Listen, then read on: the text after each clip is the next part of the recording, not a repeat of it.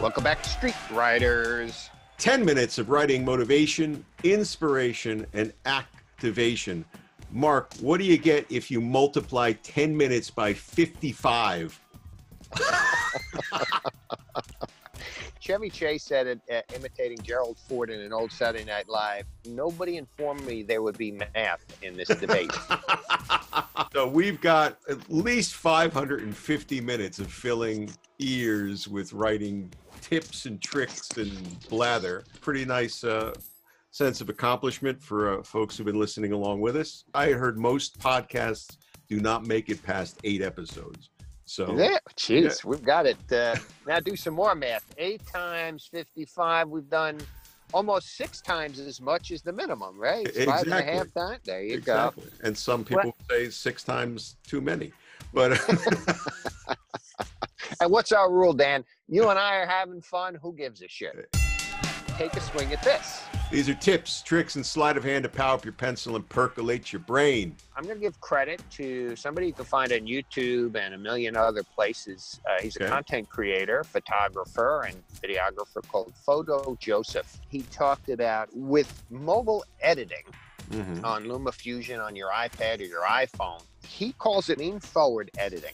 And he's talking about editing, like video editing at this point. Video editing, yes, video editing. His point is that you always have your phone, you always have your iPad, they're always on, and that if you've got 5 minutes and you're sitting at a kitchen table, you just lean forward, turn on your iPad, and you're editing. Moving along something that will ultimately be a final. It's not like you're kind of scribbling something that you then have to adapt to your editing station. And your editing workstation, he calls lean back, because that's typically big monitor, big PC, maybe additional monitors, and you've got your kind of command console there, and you've got your big comfy chair. And you're going to spend time there. You're going to make a decision. I'm going to spend the day editing or the night editing. And that's more of what he calls the lean back editing, which is a traditional way to edit a video. 2 things as writers, right? We're resilient, we adapt. The second part is we steal. So I've stolen, my favorite.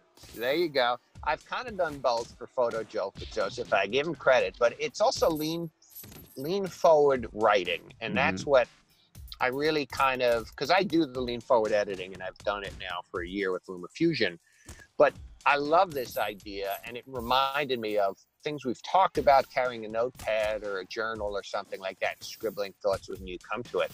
This continues that in that, you have, whether you're in Microsoft Word or Pages or Google Docs, or even if you're working in a script program, Celtic or something like that, every one of them has a mobile version of it.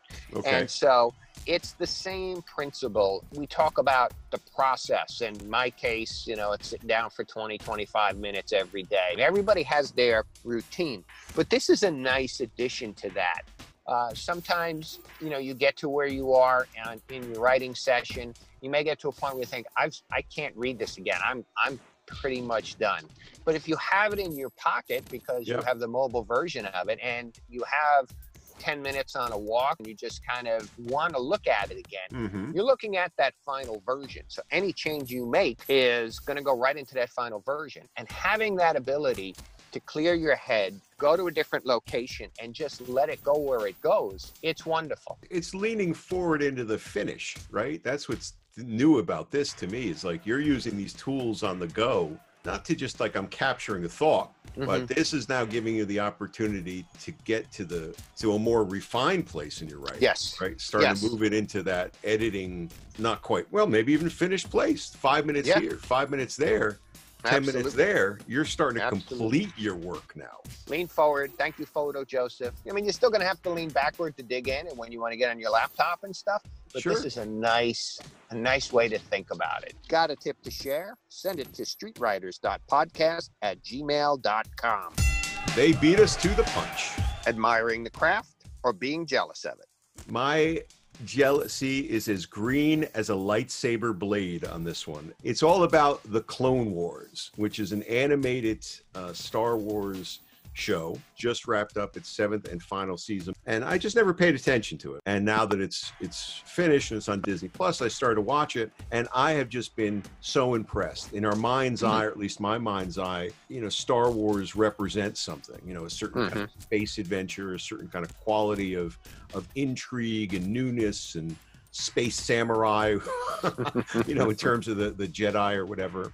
And I'm 5, 6, maybe 7 episodes in, and I find that there's a combination of epic adventure, that these Jedi characters who always seem to represent real power and magic and mystery and spectacle are coming across in much, much more interesting ways. A lot of the characters in these films are clones, because it's the Clone Wars. So sure. They're represented in the movies by these clones of soldiers. So they're all the same. And in the movies, they're all the same.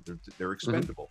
Here, they're managing to take clones and give them different distinct characteristics and individual moments. They're taking these cookie cutter battle droids from the movies, which are very ridiculous characters in the movies with very sophomore humor. And they're giving them humoristic bits, which are quite clever and intriguing. So almost every character that's glossed over in the movies is getting their due here. And I want to see another one. I want to see another one. I want to see where it goes. There's different twists and turns that are really intriguing. It just feels like the people making this, or who have made this, really got it. They were obviously fans of the world, but somehow they were able to lean into it and find these qualities that the bigger films, which you would think have all the energy behind them, have just missed the mark.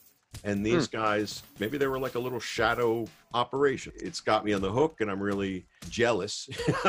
What writing is knocking you out? Tell us about it at anchor.fm/streetwriters/message.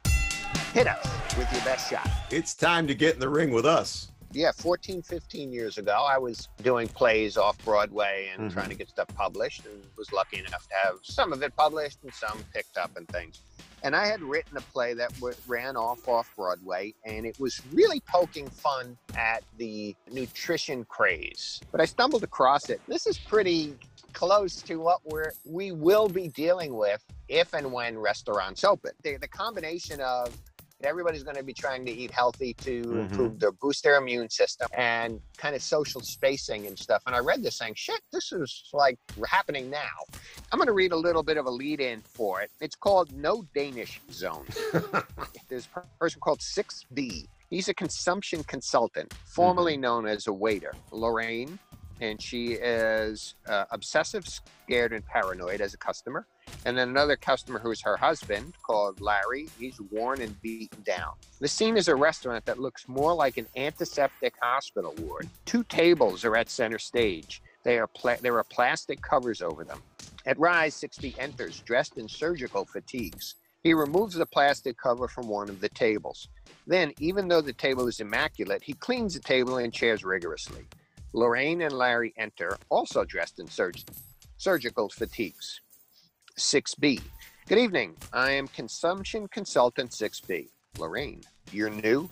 I have just been transferred to this. Lorraine, we are risking our lives by breaking someone in?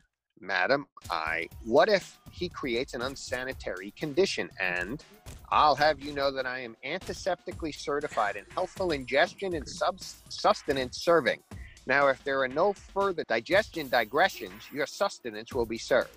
They sit, carefully arranging their silverware. 6B exits, then returns with carefully wrapped serving tray.